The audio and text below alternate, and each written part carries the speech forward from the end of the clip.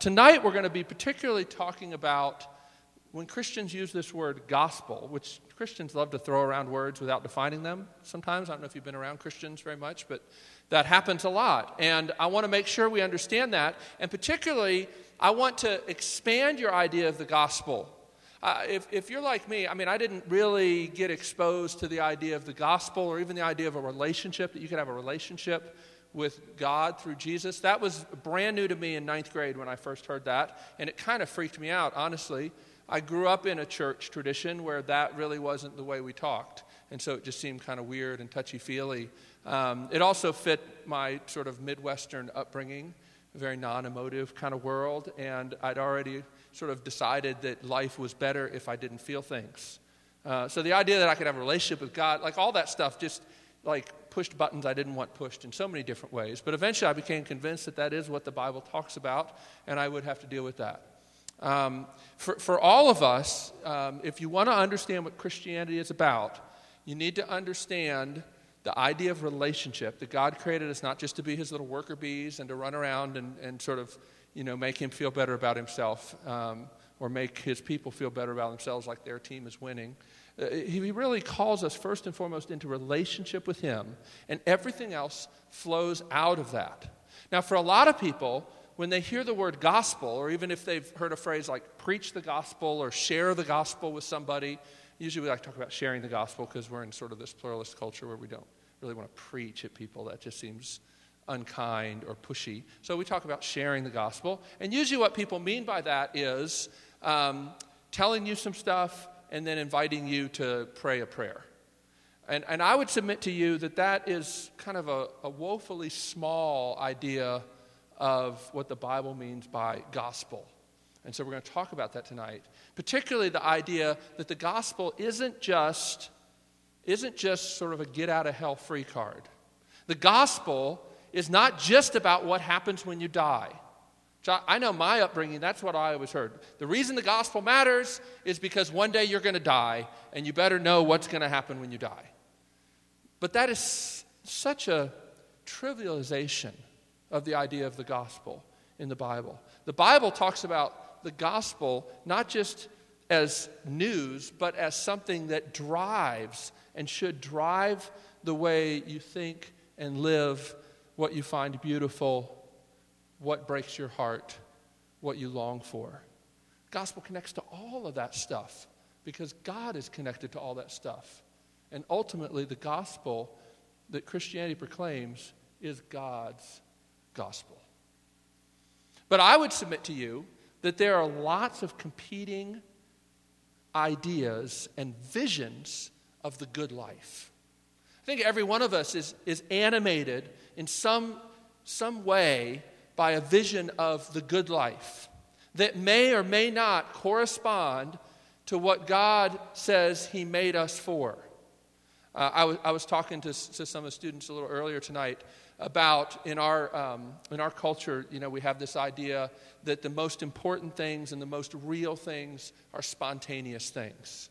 We live in a culture that very much celebrates romanticism, whether you realize this or not. The idea is that the most important things are spontaneous experiences. And I think one of the great ways to get at this is those MasterCard commercials, where they talk about how, you can buy tickets to the baseball game, how many dollars it is, and then you can get hot dogs, but then, having an afternoon with your son is priceless. But of course, the subtext of those commercials is that the most important things are experiences, and experiences require spontaneity, and so you're going to have a credit card. Like, heaven forbid that you actually plan something meaningful. Heaven forbid that you actually consider how to love somebody.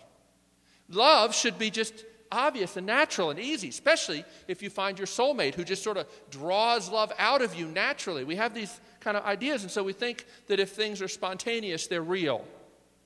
And it's crazy, like how many times you can be deceived by love at first sight and by that sort of initial attraction. We still harbor and long for a kind of love that will make loving easy. Some other person or something. And so there's something there that's driving us, some vision of the good life. And it's basically this, that what's real is what's spontaneous and what feels really strong and powerfully. Of course, when you get into what the Bible says about love, you find that it doesn't talk about love that way. Not that the Bible is against romance and strong feelings. Like I mentioned last week, when Adam first sees Eve, he says, wow. It's there in the Hebrew. I know it doesn't make it into the English translations, but he says, wow, this is bone of my bone, flesh of my flesh. This is one who is like me and yet unlike me. He breaks out into poetry. In the Bible, the only record of pre-sin entering the world speech that we have is poetry, right? So Christianity is not sort of, proclaim a vision of the world that is devoid of feeling and beauty and poetry, music, those sorts of things, right? And yet it also doesn't say that feelings and emotions are it. The question that I want all of us to think about tonight is, what is animating you? What vision of the good life drives you? Where is your hope? What do you use to console yourself when you're down? Those are all ways of trying to get at what is your ultimate allegiance, and what do you ultimately find so beautiful that you would sacrifice other things, maybe everything, for it. Now, if you consider yourself a Christian, maybe the way to ask it is this. What thing could God take away from your life or send into your life that would make you seriously consider rejecting him? Is there something that you can think of that you would say, if God sent this, I'm not sure I would still want to follow him or know him? A friend of mine one time was talking to a middle school girl about Christianity, and she would come in and she's like, I know all this stuff about God and I love God, but I don't have any dates. Like nobody ever asked me out. And it was like you can smile at that, laugh at that, but the longer and longer that issue goes on, potentially, particularly if you say that is the non-negotiable, what I'm saying is something in your life is ultimate. Something is non-negotiable. And what Christianity says is if it's not God, then you're worshiping something that's not worthy of worship. And it's probably a good thing. That's the tricky stuff with this. It's usually good things that we put our hope in, but we often turn these good things into ultimate, absolute things. And that's when all hell breaks loose in lots of ways in our life. So the question is, what is driving us in our relationships? And I would say that this issue of relationships is really in a lot of ways where the rubber meets the road. I have a friend, Steve Garber. He's actually coming later this spring to come do a little week on vocation and calling. Have you seen this? I don't know if they've publicized it very much yet. He's great, and we're going to be promoting that a lot when it comes up. University Ministries is bringing him in. I think the world of Steve. He said this to me one time, and I think he's right, that really where the rubber meets the road, if you want to know where Christianity has really entered deeply into their life, here's the really the criteria, the question to ask. Does God have a right to tell them what to do with their body? You see, because we live in a culture that says you're free to do what you want with your body. And yet, of course, the Bible comes and says, no, you're not your own, you're bought with a price. Therefore, honor God with your body. You couldn't have a more, violent collision between the world that we live in, the thoughts that are there in our hearts, and what God says about what we were made for. And it's not that God is just wanting to be a sort of a sourpuss or a killjoy. It's that he knows this is what you were made for. God loves his people, and he wants them to live the way he made them to live. That's what freedom is ultimately all about. But we live in a culture that tells us this ultimately about relationships, that relationships are really for us and what we can get from them. Now, into that kind of idea that we basically, like as good consumers, because we all live in this consumer culture that squeezes us, we pursue relationships that way too, and yet we hate it. This is the great dilemma. We know that we pursue relationships for what they can bring us, how they can benefit us, We don't want to be that way. We recognize that's a problem, and we probably also secretly harbor deep fears that that's the way other people think about us. This guy, David Brooks, a columnist for the New York Times, I really love David Brooks, wrote a book years ago called Bobos in Paradise about bourgeois bohemians, and you are them, whether you realize it or not. But he says that for people under 40 in our world, in our Western culture, life is a continual aptitude test. That you're constantly being auditioned. Now, some of you know the pressure of auditioning, like when you know it's an audition. But he says you actually are being auditioned all the time. And you know it, that you're only worth what you can produce. And you're only as good as the last thing that you produced. And there's something so corrosive about that. We hate it, but we don't know how to get out of it. It's in the air that we breathe. Well, into that, I want to bring this scripture. If you look on your back on your announcement sheet, this is from the Apostle Paul, his letter to the Corinthians. We call it 2 Corinthians, though actually it's not exactly the second. It's maybe the third or fourth letter that he wrote to them. And he writes about this issue. Now, I'm not going to explain every verse in this, but I want to give you this whole little section for context. But listen to how he's talking about what drives you, what animates you, and think about the way he talks about God's love, not just as something for when you die, but as for something right now that has everything to do with your relationships. Here's the word of the Lord. Since then, we know what it is to fear the Lord. We try to persuade men.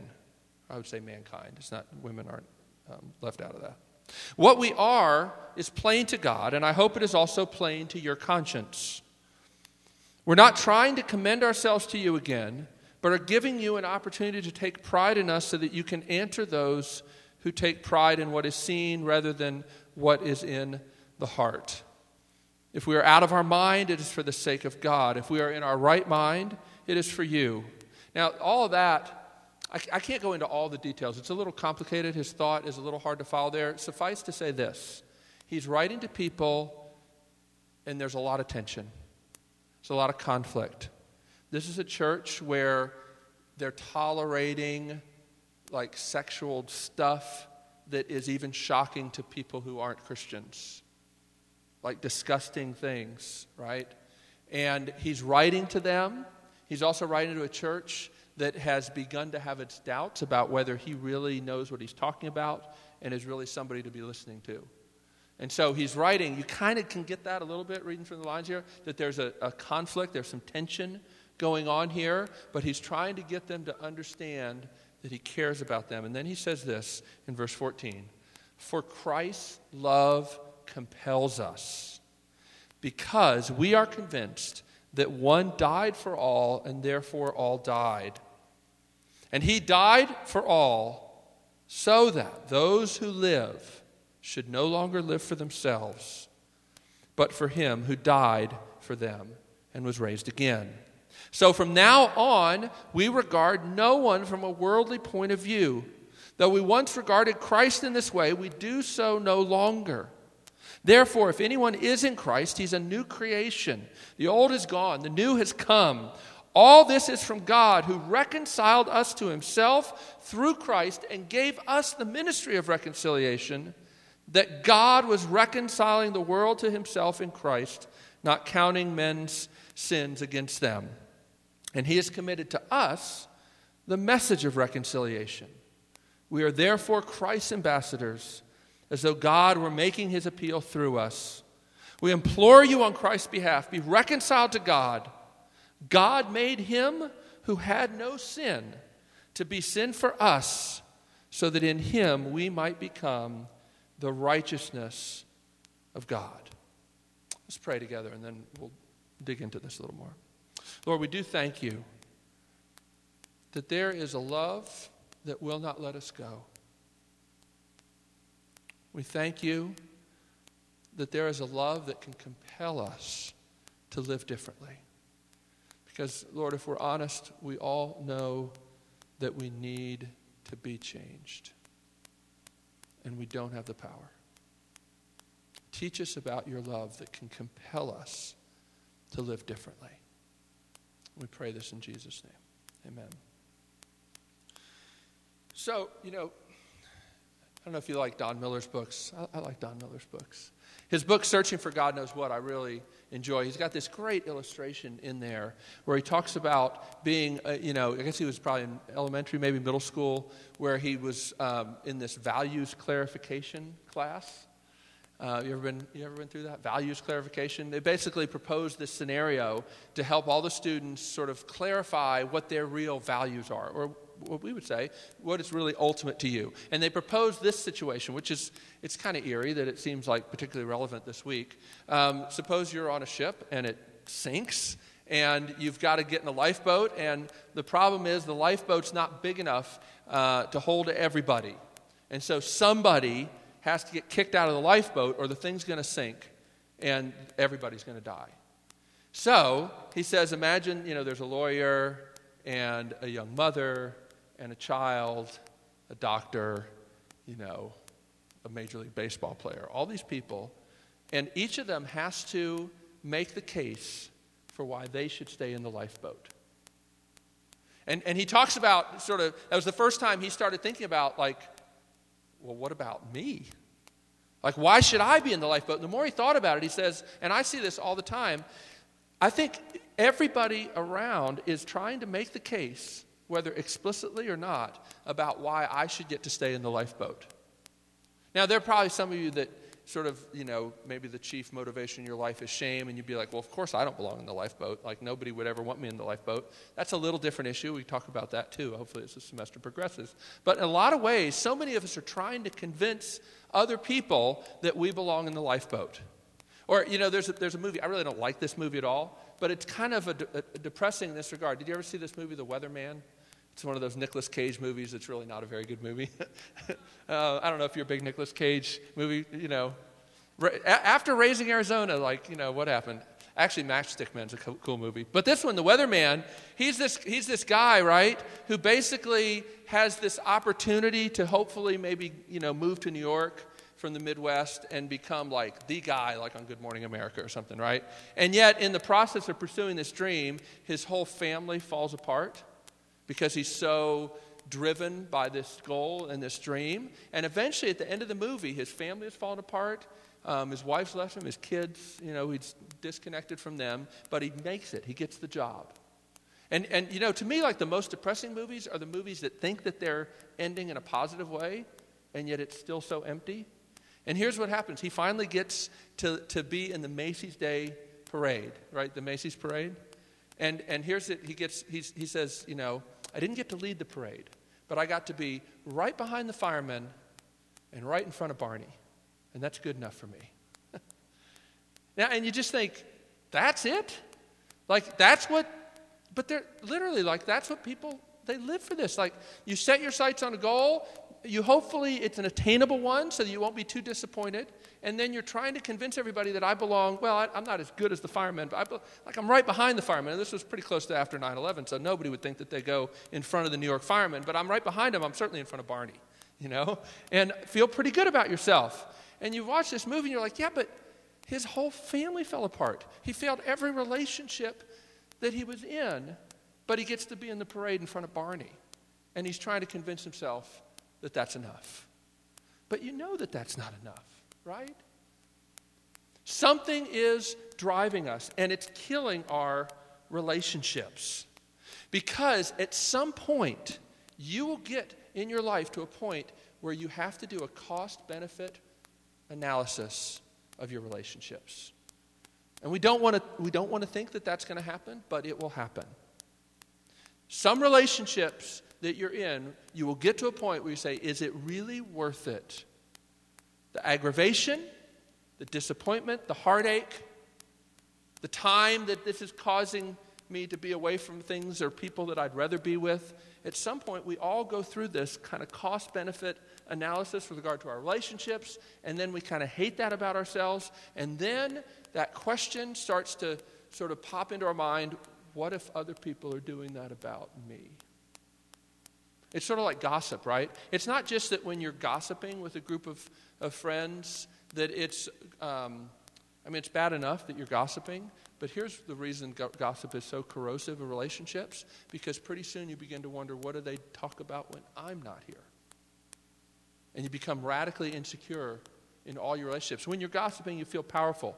It's one of the attractions, one of the reasons you do it. You gather with people, you feel powerful. But then you begin to wonder, well, what if I'm not in the circle and they're talking about me, right? We have this deep longing and need for relationships, and yet we also are so committed to staying safe. And the two bump up against each other all the time. We're in a mess. I mean, nobody likes to be auditioned, but the fact is, we've all experienced it. You know, one of the most, grievous things to me, I'm not sure when your parents were born, but in 1975, Ann Landers, do you guys know who Ann Landers was? She's passed away now. Ann Landers used to write a column in newspapers about relationship advice and family advice and etiquette and all those sorts of things. In 1975, she asked this question of parents. If you had to do it all over again, would you still have children? And you're like, gosh, why would she ask that question? Well, she did. 50,000 people responded, which means they sent letters. There was no internet, no easy. It was they had to write a letter, put a stamp on it, send it to her. 50,000 people did that. 70% of them in 1975 said no. Do you think their children knew that? When were you born? When were your parents born? Right? Why? I mean, you didn't live through the 70s like I did, but the 70s were known as the me decade. All about me. As a matter of fact, in 1979, there was a movie, Meryl Streep's one of her, famous movies, Kramer versus Kramer. Anybody seen this movie? It's all about a woman who decides that she needs to leave her husband and her little boy so that she can find herself. And again, it's such a depressing movie because it's seen as sort of this great, brave, going out into like this uncertain future to find herself. There's this one point in the movie where she says this to her 8-year-old little boy. She says this, I have gone away because, she writes a little letter and leaves it for him, right? I've gone away because I must find some interesting things to do for myself in the world. Everybody has to, and so do I. Being your mommy was one thing, but there are other things. We live in a little different culture where people are afraid to say that kind of stuff out loud. Well, I'm sure there's people in this room who have heard those kinds of things, actually. Honestly, I remember I had a student years ago, who parents had split up. There was an abusive situation, and the mom basically had to decide whether she was going to stay with her boyfriend or put her kids in foster care. She chose foster care. This is the broken world that we live in, right? No wonder we're afraid of relationships. Because, even if that's not your story, I suspect you know somebody who that's their story. And it has this effect of making everybody just so fearful. It seems that there's no solid, secure relationships. I mean, it drives us crazy. In so many ways we think our friends will always be there for us. And I can't tell you how many conversations I have with people where, a guy and a girl are friends, and then there's maybe some romantic interest, and they're terrified to explore it because they might lose the friendship. Because if you lose a friend, what else do you have? It's said, that in traditional cultures, your family is the most important relationship. In the modern world, in sort of the Kramer versus Kramer, Ann Landers' 1975 world, the most important relationship was your lover. In our day, we know, particularly after people that lived through the 70s like that, we know that lovers leave and parents get divorced. And so we put our hope in our friends. But your friends can't bear the weight, even if they're great friends. So we're in a mess. We're in a mess. Relationships are dangerous and uncertain. They're fragile. And that's what we've got, right? You can never be the kind of friend you want to be, and you hate that about yourself, but you don't know how to be different. One of my favorite songs, I said I hate this song, but I also love the way this song brings us out so powerfully. It's a Patty Griffin song from her Flaming Red record called Christina. Maybe you don't know that record. It's an amazing record. Christina, she wrote this song about Christina Onassis, who's the daughter of, the guy, the Greek shipping magnate, what was his name? I forget. But he married, Jacqueline Kennedy Onassis. That's why she's Onassis, right? So when this girl came of age, she was the richest girl in the world. And yet she didn't live very long. Her life was filled with broken, really dysfunctional relationships, drug abuse, and she finally died. And Patty Griffin writes this song about her, like, what would it be like? How would you ever know that somebody loved you for you if you're the richest girl in the world? All right? At one point you can fantasize like, boy, I wish, that I had all this money or fame or talent or, intelligence, whatever. But then the more you think about it, you're like, yeah, but then how do I know that people want me for me?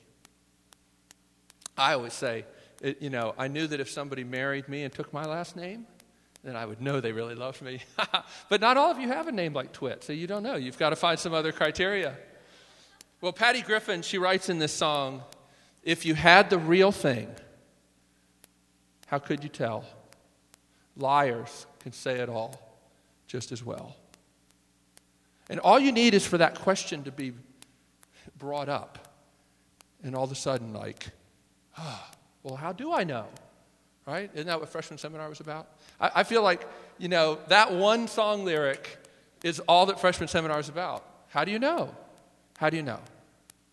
If you had the real thing, how could you tell? Liars can say it all just as well. That's the mess.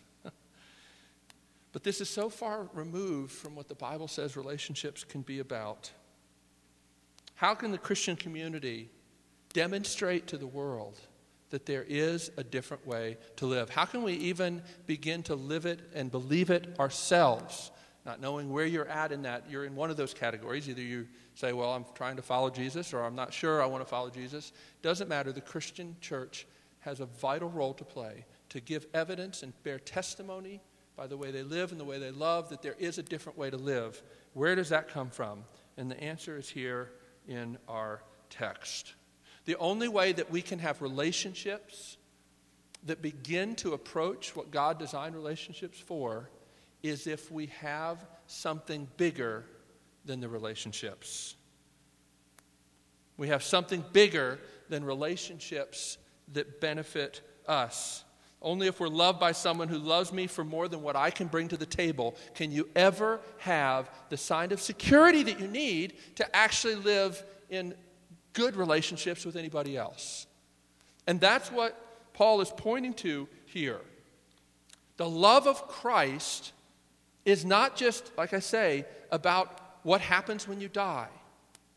I think the tragedy is for so many people that would say they're Christians, they're basically trying to sort of wring out every little drop of life from just belief that something's going to happen when I die, but there's no sense that the love of God matters to me now and is concerned with how I live and how I think and how I feel now. But Paul here gives testimony to something very different when he says that the love of Christ compels me.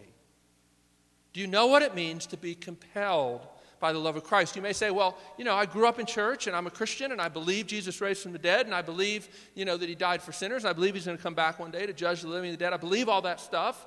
Yes, but does the love of Christ compel you? What would that look like even for you to be compelled by the love of Christ? For it to change even the way you think about yourself and about your relationships. Because Paul says, look in verse 16, from now on I regard no one from a worldly point of view. Though I once regarded Christ in this way, I do so no longer. What does he mean, a worldly point of view? And I think what he's talking about here is saying, I used to think about what I could get. But I don't do that anymore. Why? Because I've already gotten everything I need. See, here's the thing. It's just like, I've got 3 children. And I remember when my oldest, Cooper, was small, and then he had his little brother, Isaac. And I don't know if this was proper to teach to my kids, but I did, and it makes a good illustration. So I'll tell you what I told him. I remember one time, like Isaac, the littler one, had grabbed something from Cooper, and Cooper wanted it back. And he grabbed it back, and of course, Isaac then shrieked and screamed and went ballistic, right? And I said, Cooper, I'll tell you something about babies. They don't hold on to anything for very long. As a matter of fact, I don't care what they're holding on to. It could be a bottle. I don't care what it is. If you hold up something else and shake it in front of them, they will drop the thing they're holding and grab that. Whether it's a good idea, whether the thing they have is better or not, doesn't matter. If there's something else, so all you got to do, don't grab it back from him. He'll just scream at you. Just pick up something else, shake it in front of him. Now, I don't know if I was teaching, my 4-year-old how to manipulate my 2-year-old. But there really is something about that. In other words, there is no way, as broken as relationships are, there's no way that you can quit caring about them, quit depending upon them, no matter how broken they are, no matter how they disappoint you, unless you've got something else more solid. And that's what Christianity is talking about. In other words, there's no way that I can look at other people and serve them when I'm so needy. But what Christianity says is that the love of Christ comes not just to settle what happens when you die, but even right now, fill your heart with love and security that allows you to say, I don't have to get all of the joy now, in this moment, from this relationship. Because God is filling me in a way that, yes, I want this person to like me. I want this relationship to be a good relationship, but I don't have to have this relationship be everything to me. In other words, I don't have to have this person that completes me, because God loves in a way that no human, even a great relationship, can. I often say when I do weddings, it's important to understand that God created marriage to teach us about his love. Therefore, when we do weddings, we understand that weddings are a signpost pointing us to God's love. And that's good news for people who are married, because it doesn't take very long for them to realize that as much as I thought this was going to be it, it's still not it.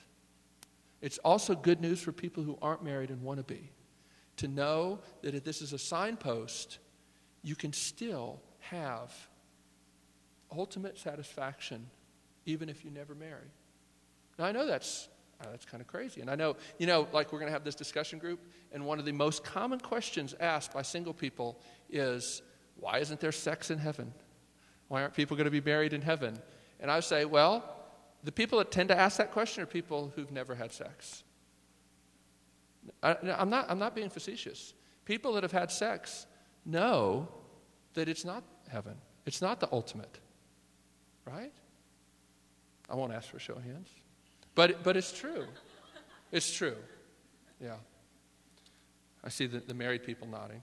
And I won't make judgments about the other people that are nodding. No, I'm teasing. When you talk about something like that, it's about using the word masturbation. Everybody just kind of looks here like, please don't let him catch my eye. And don't worry, we're going to talk about sexual addiction and pornography and all that stuff as this semester progresses, so be prepared. So here's the thing. The love of Christ comes in and says that you've already gotten what you need. Here's the thing. You try to get all this life and this love from these other things, and you're never going to be able, I can't just say to you, quit putting your hope in your talent unless you've got something else to hope in. You can't let go of it. You can't. Unless you believe that God has really loved you the way you need to be loved, you have to get that love from other people. So here's what the Bible says. The love of God is the love that will never let you go. And it's the love that can be this ultimate security under you, because it's the only love that you don't have to qualify for. It's the love that you know will never leave you because it's not a love that you can earn. Therefore, it's not a love that you can lose by screwing up or by failing the aptitude test. Have you ever been in a relationship where you felt like you were walking on pins and needles? Like, if I say the wrong thing, if I don't call this girl up within the next hour, or I do call her and I made the wrong decision, the relationship is over. What kind of relationship is that? But I'll tell you, I'm honestly, like, listening to my younger sister talk about her boyfriends in high school is one of the things that just scared me to death about being in relationships. Because I would be like, well, how was the stinking boy to know that he was supposed to do this and not do that, or do this and not do that? Like, there's no way. Nobody gives you a manual. You don't know what to do, right? And so, gosh, I just don't want to even enter into that because I'm bound to screw up. And here's the thing that you need to understand about the love of Christ. The love of Christ is not this fickle thing that's dependent upon you staying right in the center of God's will. Gosh, I hate that phrase. The Bible nowhere talks about the importance of you staying right in the center of God's will. Nowhere says that. And for perfectionists, that'll just kill you. Particularly if you start applying that to relationships. Like, I've got to stay right in the perfect center of God's will, but I don't know what it is. What am I supposed to do? Right? Well, here's the thing. Rest in Jesus. And here's how you rest. Look at verse 21. God made him who had no sin to be sin for us, so that in him we might become the righteousness of God. Give me 5 more minutes. I'm going to explain this, and then I'm going to see if there's any questions or anything you want me to clarify. A lot of Christians are confused because they think that forgiveness and righteousness are the same thing. I would say most people I know that are Christians believe that what Jesus does is he dies, takes the punishment that you deserved, and gives you a fresh start. But that's not what the gospel is. There's a big difference between forgiveness and righteousness. Jesus said that if you want to have a relationship with God, you need to love the Lord your God with all your heart, with all your mind, with all your soul, with all your strength from the moment you're born to the moment you die. And I don't care how many tries and fresh starts you get. You're never going to achieve that. So, you can be forgiven all you want, but you'll never qualify for the love of God because you'll never love him with all your heart, soul, mind, and strength. So here's the good news of the gospel, because that word literally means good news. And here's what it is. Jesus lived the life you should have lived and died the death you should have died. And you have to have both parts of that equation. In other words, what does it mean to be righteous? It means to be beautiful in God's sight because he sees you as somebody who's done everything that he required, and you did it from the heart and you really meant it. You weren't just going through the motions. That's what it means to be righteous in God's sight. And you can rest when he's looked at you and said, you are righteous in my sight. And what the Bible says is that's what Jesus came to give us. Sometimes you hear this illustration given like, God's got this book, and in this book, he's written down everything you've ever thought, everything you've ever said, everything you've ever done. And that's frightening enough. And then people say, well, but the good news of the gospel is that when you become a Christian, your book gets wiped clean. And I say, that's not good, because I've still got to have a full book. No, what the gospel is, verse 21 here, is that God made Jesus, who knew no sin, to be sin. And that sin was punished on the cross, and the wrath of God was fully poured out on Jesus. He drank the cup of God's wrath to the very dregs. And if you're in Christ, there is no more wrath hanging over your head if you screw up or you don't love God enough. But not only that, he gives you the righteousness of God, because Jesus didn't just die, he also lived, and he loved God. And God said, this is my son in whom I am well pleased. And God wrote everything that Jesus did and thought and said in a book. And when you become a Christian, you don't get a blank book. He switches the covers and you get Jesus' book. So that you can, as the book of Hebrews says, what we looked at last semester, you can come boldly before the throne of God. You don't have to come before God sheepishly and saying, I know I didn't really love you enough this week. I know I did this and I said I wouldn't, but I did it again.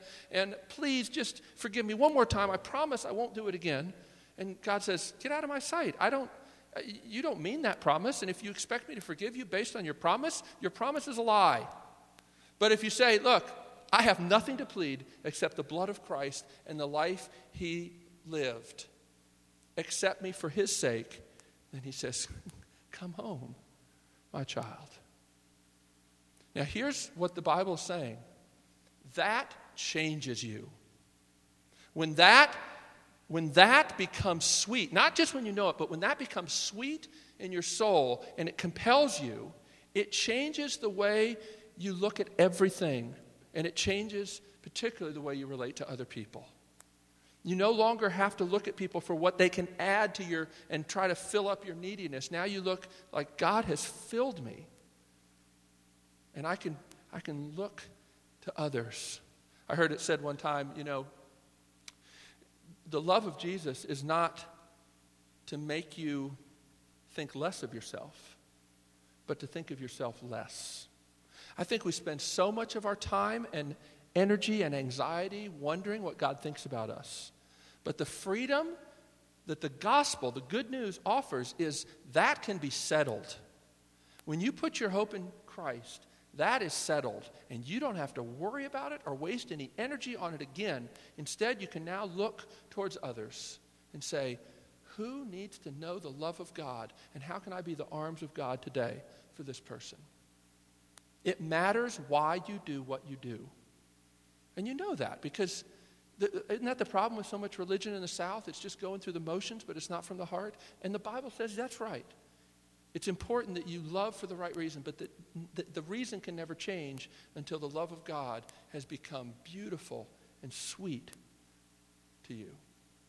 That's what the gospel driving relationships is all about. Let me pray, and then we will. I'll have a minute or two for some questions. Lord, we do thank you that we have a love that's this big. And we pray, Lord, that if it's not real and sweet to our taste tonight, that you would send your Spirit to bring life into our hearts where there's deadness, to bring hope where there's fear. Oh, may you help us to trust, to believe that you're that good and that your love is that good. We pray that you'd begin to do that healing work in us for your glory. We pray in Jesus' name. Amen. Thoughts, questions? We've got a minute or two. We try and do this. We're trying to have a new policy where we just have a little time for some thoughts or responses or clarification, any of that. Yeah, Logan. Right. Yeah, what do you do when the gospel stops being sweet to you? I think one of the great prayers in the Bible is this guy who cries out to Jesus at one point, Lord, I believe, help me in my unbelief. If you're bothered that the gospel no longer tastes sweet to you, be encouraged. Be encouraged. Don't stop there. Cry out to God. Do anything you can to get the truth of the sweetness of the gospel on your heart. You may need to go to your friends and humble yourself and say, I know you think I'm a leader in RUF, but the gospel is not tasting sweet to me. I'm living like an insane person today. I'm living like God's love is based on what I do, and I know that I'm not doing the right things, and I need to be reminded of what's true today. I need you to pray for me. I need you to encourage me. There are times, I think, when God does remove that sort of visible or tangible sense of his love. The Psalms talk about this to draw us to a deeper level of trust. So sometimes it can be helpful to have kind of spiritual counselor from somebody who's older and wiser, maybe to help you. I think, one of the Puritans used to say that your emotions are not the compass that Christ sails by. In other words, there's a great verse in 1 John chapter 4 where it says that, so we know and rely on the love God has for us. And sometimes that's very different than saying that we rely on the love we have for God. Or the way I'll put it this way is, the quickest way to fall out of love with somebody is to have endless DTR talks.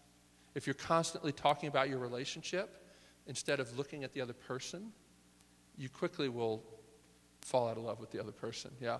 And so sometimes that can happen.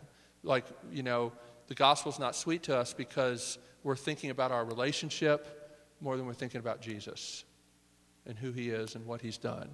So now here's the thing, like in the Reformed tradition, which is sort of the kind of the segment of the Christian church that RUF is connected with, I guess, we talk about the means of grace more than we talk about spiritual disciplines. And that's important because you need to understand God is not a giant vending machine. So there's not a quick, easy answer like, oh, well, all you got to do is read the Bible more, Logan. And you got to pray, and you got to make sure you go to church, and you should do some good stuff too. All that will help. No, that's no guarantee. But generally, you will find God through the Word, Scripture, prayer, fellowship. So you should be involved in those things, but you should also cry out that he would help you and reach you and not give up. There is that great story about Jacob wrestling with the angel and how he won't let him go until he gets a blessing. But you remember how he gets the blessing, but he also gets his hip put out of joint and he walks with a limp the rest of his life? Like, that's the mark of people that have met with God. And so, yeah, there's a lot to be said there. But ultimately, I guess what I'm saying is you're relating to a person and not a vending machine. So there's not an automatic, but there is general path of the way you pursue. But ultimately, I would say, here's the thing. It's so important for you to know that even when you're not tasting the sweetness, it's still sweet, right? It's like my friend, I have this friend, Scott Rowley. He had a guy come into him and say, I want to be a Christian, but I don't like all this stuff about having to tell people about Jesus. Like, I don't want to have to tell people about Jesus. And he told the guy, he said, you don't have to tell people about Jesus for God to love you. And the guy left, and a few weeks later, another friend of theirs said, what'd you tell that guy? And my friend Scott's like, what do you mean? He goes, well, ever since he met with you, he's been telling everybody he knows about Jesus. And so Scott called the guy back in to his office and said, okay, what happened? He goes, dude, when you told me that I didn't have to tell people about Jesus for God to love me, like I had to tell everybody. Yeah. So there's something about, do you see how the motivation changed? Because the cloud really hanging over him was the idea that God's this cruel taskmaster, and unless I do just all the right things that I don't want to do, he's never going to love me. Like that means even if you do those things, you're still like this slave-master relationship rather than a father and his child. So sometimes it's important to remember that your feelings are not ultimate. There is a place in the Bible in 1 John where it says, when our hearts condemn us, God is greater than our hearts. And one of the most important things to learn if you're growing as a Christian is that the Bible can trump your heart. Now that's about as countercultural as you can get. But we'll take more of that.